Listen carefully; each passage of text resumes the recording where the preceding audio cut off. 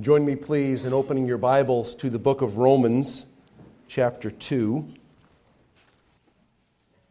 Let's pray. Father, thank you that we have the privilege of singing, praying, worshiping you in your word. Help us that we would truly worship you as we humble ourselves before you, seeking your Spirit's help to let us see the vitality of your word.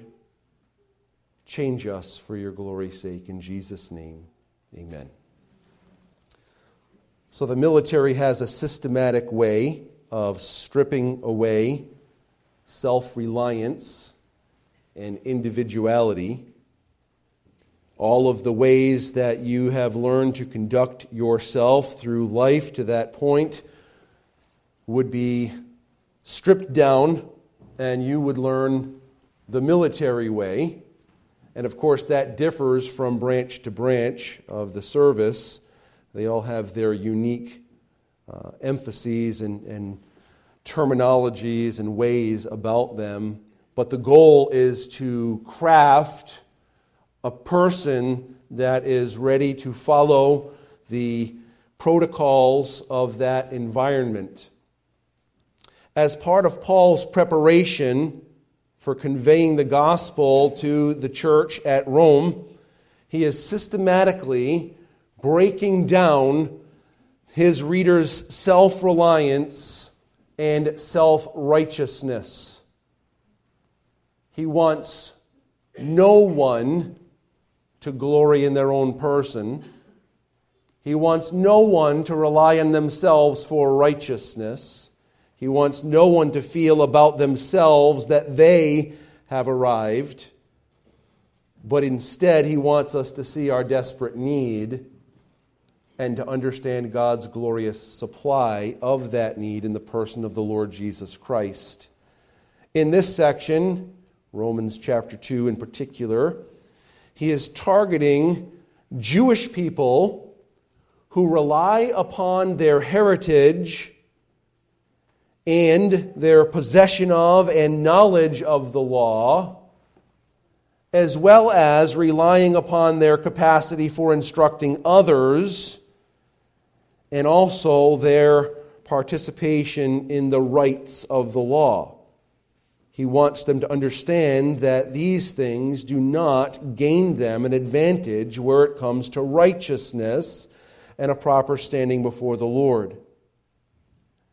One of the things that we realize as we study God's Word correctly and understand the gospel clearly is this: the gospel breaks down our pride and elevates our praise. The gospel, rightly understood, breaks down our pride and elevates our praise. Listen to the words that we read in our responsive reading this morning.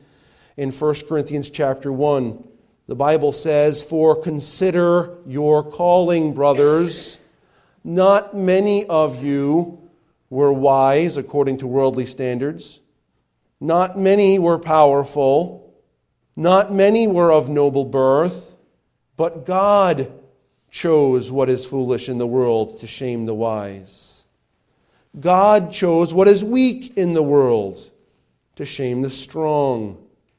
God chose what is low and despised in the world, even the things that are not, to bring to nothing the things that are, so that no human being might boast in the presence of God. And because of him you are in Christ Jesus, who became to us wisdom from God, righteousness and sanctification and redemption, so that, as it is written, let the one who boasts, boast in the Lord." Let the one who boasts, boast in the Lord. This was Paul's conclusion at the end of Galatians, where he said this in Galatians 6:14, "But far, far be it from me to boast, except in the cross of our Lord Jesus Christ, by whom the world has been crucified to me, and I to the world. In other words, it holds my affections no longer. The world holds no sway over me any longer. I know where my boasting should reside. I know where I receive true and lasting joy, true and lasting peace, true and lasting fulfillment. It is not in the world, and it is not in myself. It is in the cross of the Lord Jesus Christ. At the cross of the Lord Jesus Christ, we see the obedience of the Son, the selfless, sacrificial laying down of Jesus' life, God pouring out on the Son all of his wrath against my sin, God being satisfied at Jesus' perfect payment for my sin, the wrath of God forever removed from those who know Jesus Christ as Savior. We see at the cross the gifting of the righteousness that belonged to Christ to the one who calls upon him through faith. This is the reason that our boast is in the cross, because we find at the cross forgiveness of sin and righteousness forever. This comes as a precious gift from God, and so our boast is there. Not boasting in self, not boasting in my heritage, not boasting in my knowledge, not boasting in my accomplishments, not boasting in my participation in religious ceremonies. My boast is in the Lord Jesus Christ, who perfectly fulfilled the demands of the law in my stead. This is the gospel. Listen to the passage that is before us this morning, Romans chapter 2, verses 17 through 29. And obviously, because of our celebration of the Lord's table, we have to really press forward in this. Romans chapter 2, beginning in verse 17. But if you call yourself a Jew and rely on the law and boast in God and know His will and approve what is excellent because you are instructed from the law, and if you are sure that you yourself are a guide to the blind, a light to those who are in darkness, an instructor of the foolish, a teacher of children, having in the law the embodiment of knowledge and truth, you then who teach others, do you not teach yourself? While you preach against stealing, do you steal? You who say that one must not commit adultery, do you commit adultery? You who abhor idols, do you rob temples?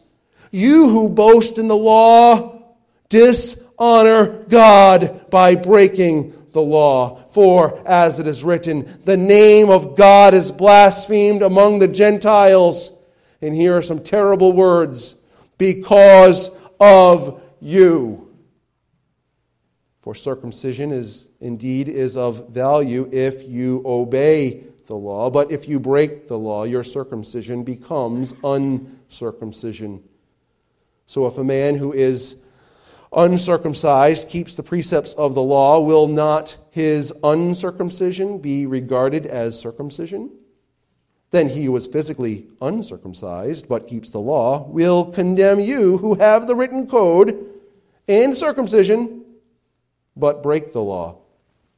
For no one is a Jew who is merely one outwardly, nor is circumcision outward and physical, but a Jew is one inwardly. And circumcision is a matter of the heart, by the Spirit, not by the letter. His praise is not from man, but from God. Paul is systematically dismantling the pride of his reader, and I would have to say, by implication, my pride and your pride. My friend, if you know Jesus as your Savior, if you have eternal life, if you have a confident standing before the Lord, and you know that your eternal destiny is a secure one in Him, it is not because you, in particular, did something of note that required such a gifting. That is not the gift of grace. That would be the gift of works. And the Bible is very clear that no one is saved by works. Romans 3 talks about it very clearly. Galatians chapter 2 talks about it very clearly. And of course, you're very familiar with Ephesians 2, 8, and 9. For by grace you have been saved through faith, and that not of yourselves. It is the gift of God. It is not of works, lest anyone should boast. Paul starts by dismantling pride in heritage. Verse 17. But if you call yourself a Jew, pride in heritage. They thought well of themselves. They thought they had a higher standing before the Lord because of their heritage. Not all of them, but many of them. Jesus and John and many others through the course of biblical history have condemned the Jewish nation for their pride in thinking themselves to be better simply because of their lineage. Listen to the words of Matthew chapter 3. Do not presume to say to yourself, we have Abraham as our father. For I tell you, God is able from these stones to raise up children for Abraham. You remember these to be the words of John the Baptist, who was calling forth repentance. Repent. Repent, for the kingdom of heaven is at hand. The Lord Jesus used similar wording in John chapter 8 after he says, he who is free from the truth is free indeed. Remember that? In verse 33 he says this, they answered him, we are the offspring of Abraham and have never been enslaved to anyone. How is it that you say you will become free? There's so many things to say about their ridiculous statement there. First of all, they were under the tyranny of Rome at the time. So just like logic tells you something is wrong in their reasoning. But they had a pride in their heritage or their lineage. Now, I will tell you, friends, there's nothing wrong with singing, not that you would, I'm proud to be an American, like Lee Greenwood did back in the day and has been probably replayed 8 trillion times since it was recorded. There's nothing wrong with being proud to be an American or proud to be a Warwickian or whatever it is that your thing is, unless you think you're better because you're an American or better because you're from Cranston or wherever you're from. Because if you're proud in where you're from and look down upon others, that's where we have a real problem. It's not that you're have pride in your country or pride in your lineage. You can even have your culture, whatever your culture may be. You can have a tremendous amount of pride in your culture and be perfectly not sinning, unless in your culture you think, well, that culture kind of stinks, and you look down your nose at another culture. That's when you have a real problem. Paul is dismantling their pride in heritage, and then he moves on to dismantle their pride in religious pedigree. He goes on in verse 17, and you rely on the law, and you boast in God, and you know His will, and you approve what is excellent, because you are instructed from the law. Now, what I would say, and I think it's clear from the context, that Paul is letting them know they have an overinflated view of their allegiance to God and an overinflated view of their allegiance to the law. They have an overinflated view of how they know God's will. Now, is knowing God's will a good thing or a bad thing? It's a good thing. In fact, Paul tells the Colossians that they should be filled with a knowledge of His will and all wisdom and spiritual understanding. This is a good thing. When you're controlled by a knowledge of God's will, it changes everything about your perspective and your way. But he's saying you're a Jew. You're saying that you rely on the law. You're saying that you boast in God. You're saying that you know His will because someone taught you some things out of the law. And so you think that you're an expert. A religious pedigree. He goes on and he proceeds to dismantle their pride in their religious position. Look at verse 19. And if you are sure, the word there is the term for persuaded. You're confident. If you are sure that you yourself are a guide to the blind, a light to those who are in darkness, an instructor of the foolish, a teacher of children, having in the law the embodiment of knowledge and truth. Now, there's a lot that we could say about this. We're going to just kind of focus our attention on two of the phrases because I think it summarizes the rest of it for us. First of all, I want for us to consider just for a moment this expression, you yourself are a guide to the blind. Now that is not a bad thing, because if two blind people are guiding one another, what does it tell us? You're going to fall into a ditch. There's going to be a problem if two blind people are guiding one another. If you actually guide the blind, what are you going to use? Light, clarity, focus.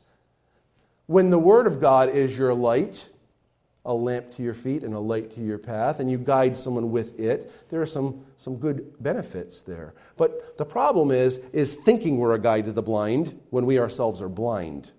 That's where the problem lies. So let's take a look, please, at Matthew chapter 23. Matthew chapter 23.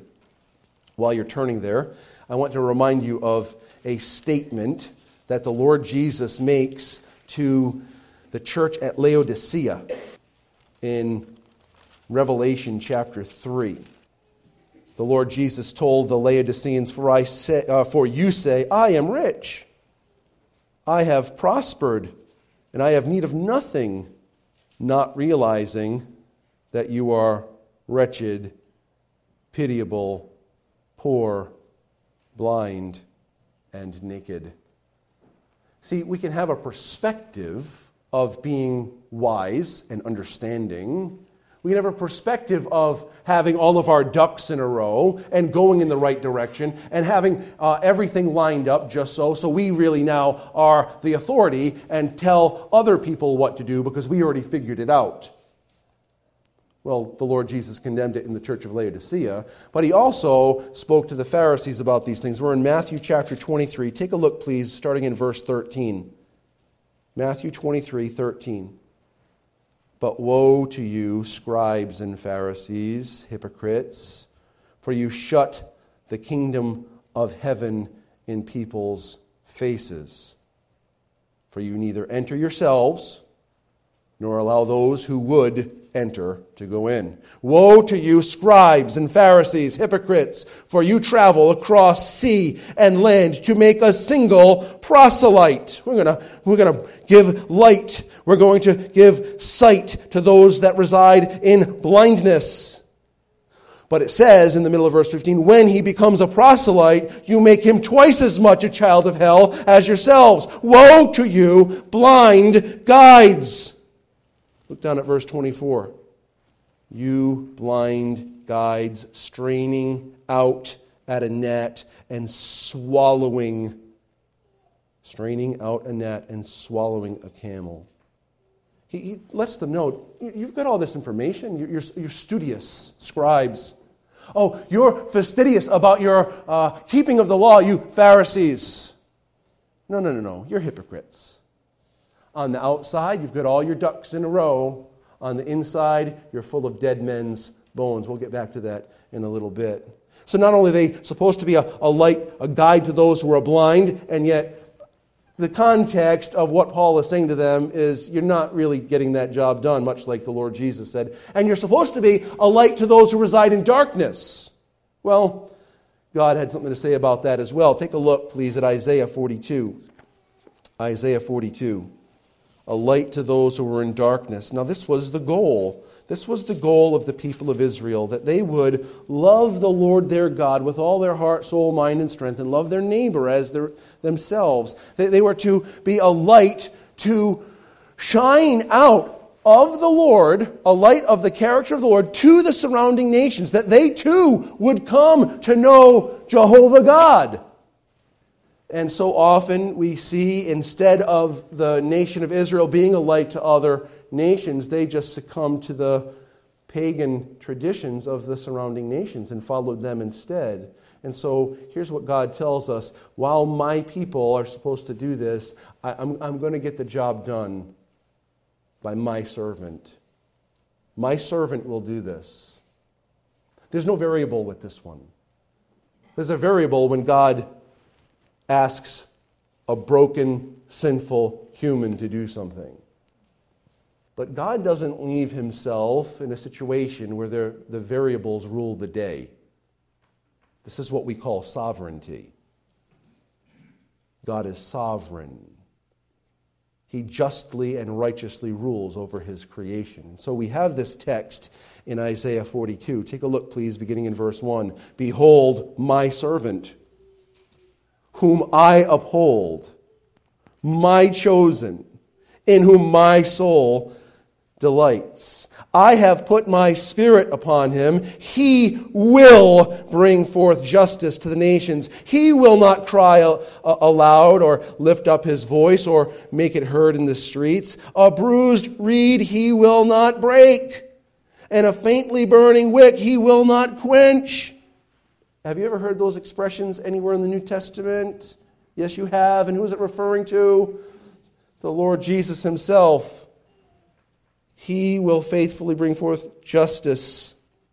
Verse 4, he will not grow faint or be discouraged till he has established justice in the earth, and the coastlands will wait for his law. Thus says God, the Lord, who created the heavens and stretched them out, who spread out the earth and what comes from it, who gives breath to the people on it, and spirit to those who walk in it. I am the Lord. I have called you in righteousness. I will take you by the hand and keep you. I will give you as a covenant for the people, a light for the nations. To do what? To open the eyes that are blind, to bring out the prisoners from the dungeons, and from the prison those who sit in darkness. I am the Lord. That is my name. My glory I will give to no other, nor my praise to carved idols. Behold, the former things have come to pass, and new things I now declare. Before they spring forth, I tell you of them. See, you'll remember when the parents of the Lord Jesus brought him to the temple, and Simeon took Jesus into his arms. Listen to the words he said. Lord, now you are letting your servant depart in peace according to your word, for my eyes have seen your salvation. They have prepared that you have prepared in the presence of all peoples, a light for revelation to the Gentiles and for glory to your people Israel. You see, while the nation of Israel was supposed to be a light, and in fact Jesus says, you are the light of the world, the real light doesn't reside in my carcass.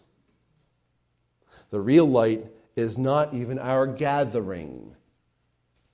Jesus said, I am the light of the world. Jesus is that light. And as the people of God surrender their hearts and wills to the Son of God, the light of the Lord Jesus is evident among us. These Jews, back in Romans chapter 2, as you head back there, these Jews who were supposed to bring forth the light of the Lord Jesus Christ, what did they do instead? They rejected him. They rejected him. When the blind lead the blind, they both fall into the ditch. When those enshrouded by darkness are supposed to lead others to the light, it is impossible. For those who dwell in darkness even prefer it to the light. These theoretically claiming to be teachers, they think they are in a good position before God. Paul is letting them know that they are themselves unrighteous. Unrighteous. Paul is about to dismantle their confidence in themselves. So we move to the fourth concept, and that's this. Paul dismantles pride in religious accomplishment. You who teach, do not steal. Do you yourselves steal? We made reference to this briefly last week in Malachi. They were stealing from God and by not giving him tithes and offerings. You who teach that you shouldn't commit adultery, do you commit adultery? Well, the Lord Jesus made it very clear that anyone not only who commits adultery actually in physical ways, that's one thing, but one who looks after a woman to lust upon her, he's committed adultery in his heart. And so Jesus condemns them. Paul is condemning them. Now he's not saying that every single person is condemned by the same thing. He's just illustrating a principle. You're teaching these things, and yet you're violating them in another area.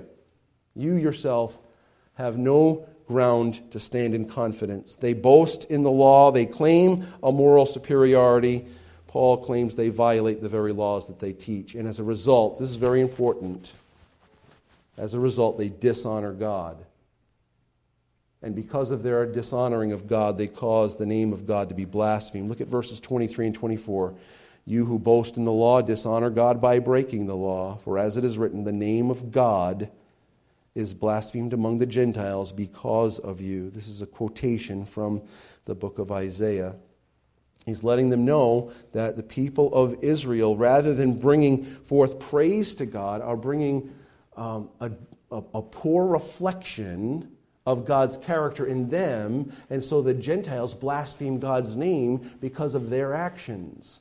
He pretty much obliterates any pride that they should have in themselves. And what I want for us to understand, just briefly, we have to move on, and I would really recommend this as a homework assignment. Titus chapter 2, verses 3 through 5 and 6 through 10, as well as 1 Timothy chapter 6 and verse 1. Take a look at those later. And what we want to understand there is that God warns His people, the church, that if our lives are clearly and consistently out of line with His standards, that we provoke a blasphemy of His name. You see, brothers and sisters, it is wonderful. I revel daily in the fact that God saved me. I have such joy knowing that I have a confident standing before the Lord. I don't have any question about whether I'm going to, on that last day, be let into God's glorious heaven. I know because I know Jesus and my record has been changed. This is wonderful truth. As part of that wonderful truth, God intends for my life to reflect that wonderful truth in this day and age. And when it does not, rather than being a light to the Gentiles, those that are outside of the body of Christ, I actually veil their eyes. And the problem is their eyes are already veiled. Their own sin veils it, the world veils it, and Satan veils it. Do they need me to help them? To veil it more? Absolutely not. They're quite the opposite. And so the life that we live here is supposed to be reflective of the character of God and thus lighten those that reside in darkness. Paul dismantles their confidence in the flesh. And one last area that he dismantles, Paul dismantles pride in religious ceremony. Now, we already read the text, verses 25 through 29, so we're not going to reread it.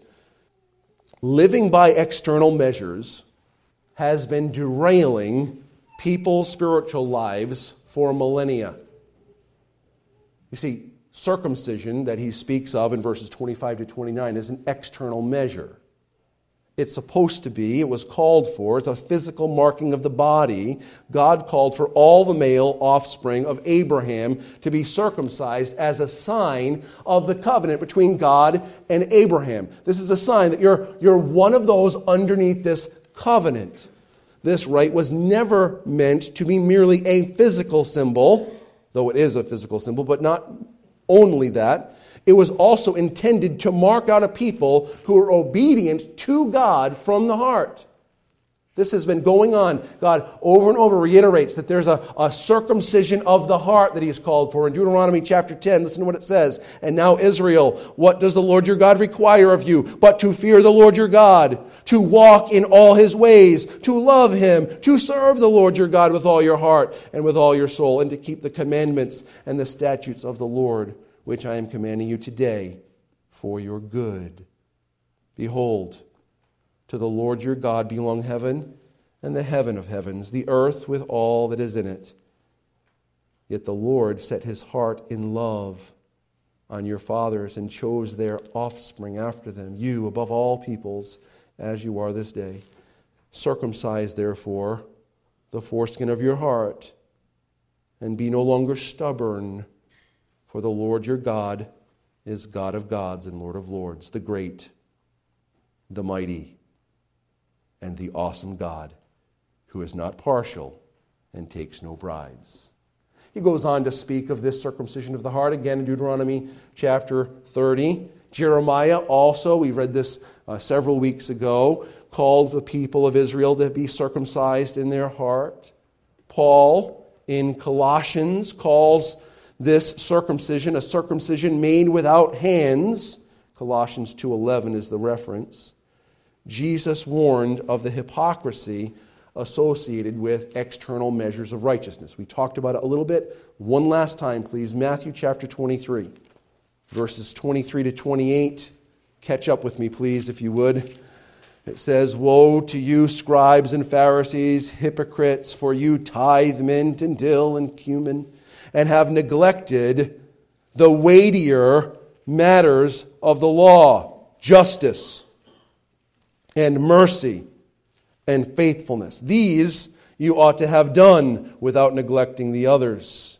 You blind guides, straining out a net and swallowing a camel. Woe to you, scribes and Pharisees, hypocrites, for you clean the outside of the cup and the plate, but inside they are full of greed and self-indulgence. You blind Pharisees, first clean the inside of the cup and the plate, that the outside also may be clean. Woe to you, scribes, Pharisees, hypocrites, for you are like whitewashed tombs, which outwardly appear beautiful, but within are full of dead people's bones and all uncleanness.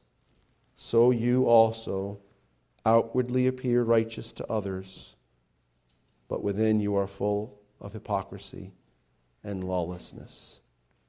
So likewise, Paul calls for a circumcision that goes beyond the externals, because our problem is not an external problem. Our problem is an internal problem. It's right here, brothers and sisters. My friend, you don't know the Lord Jesus. Your problem is here with the Lord. God knows the thoughts and intentions of your heart. You see, God saw that every thought and every intent of every man's heart was always continually evil back in Genesis chapter 6. And friends, I don't think we've fallen, we've changed that a whole lot of ourselves.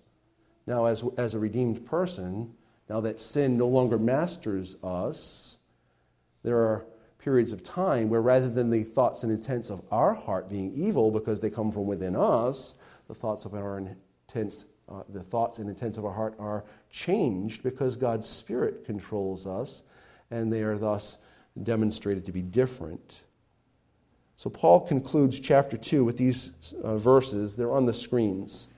"For no one is a Jew who is merely one outwardly, nor is circumcision outward and physical, but a Jew is one inwardly, and circumcision is a matter of the heart, by the Spirit, not by the letter. His praise is not from man, but from God."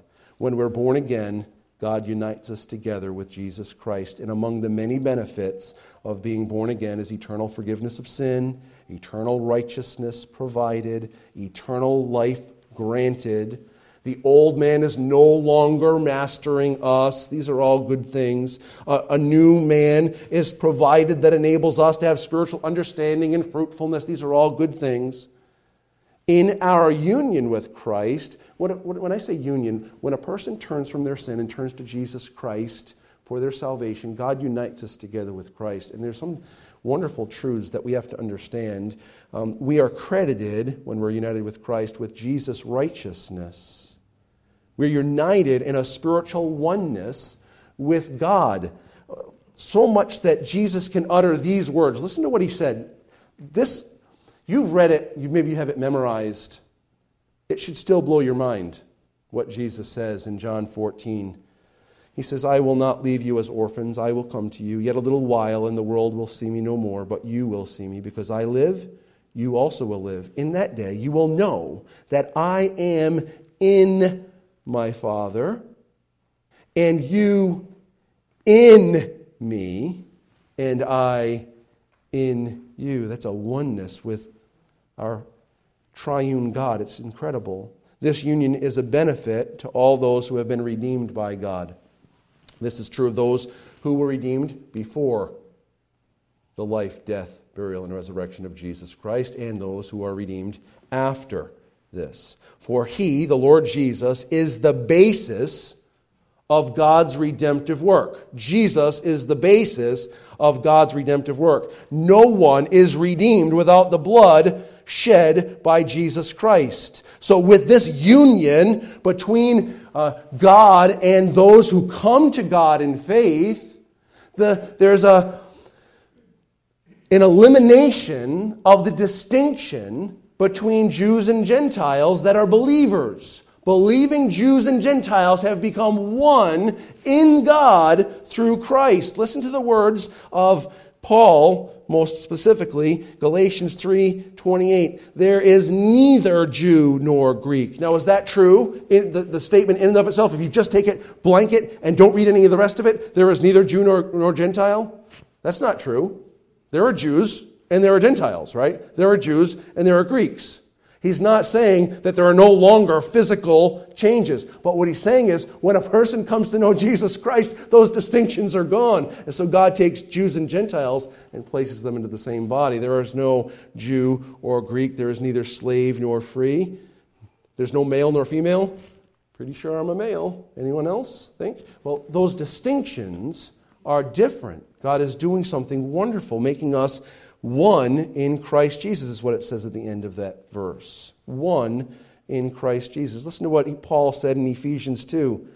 For he himself, Jesus, is our peace, who made us both, Jews and Gentiles, one, and has broken down in his flesh the dividing wall of hostility by abolishing the law of commandments expressed in ordinances, that he might create in himself one new man from the two, so making peace, and he might reconcile us both to God in one body through the cross, thereby killing the hostility. Listen, we could go on and on. The point is, this union with Jesus Christ is so significant that Paul had no issue writing these words. For we are the circumcision. In Colossians 2, you have been circumcised. Well, there were some Gentiles there, you know. How were they circumcised? Because they've been united with Christ. So you can say, oh, well, does that mean they've been circumcised because Christ was circumcised and they get credit for it? Well, that's one way of viewing it. That's great. He goes on to say you were circumcised through the death of Jesus Christ. So when you were united together with Christ, that requirement of the law was fulfilled. The law no longer has a burdening requirement over us because it's been fulfilled. See, we've talked about this. The law is relentless. It doesn't have to take a day off unless it's been fulfilled. And Jesus fulfilled the law.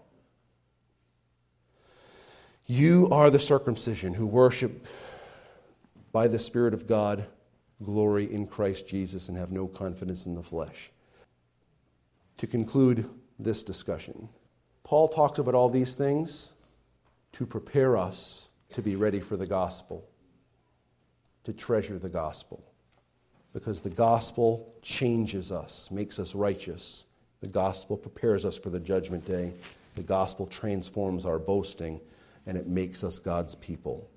Have you trusted Jesus Christ as your only means of eternal salvation?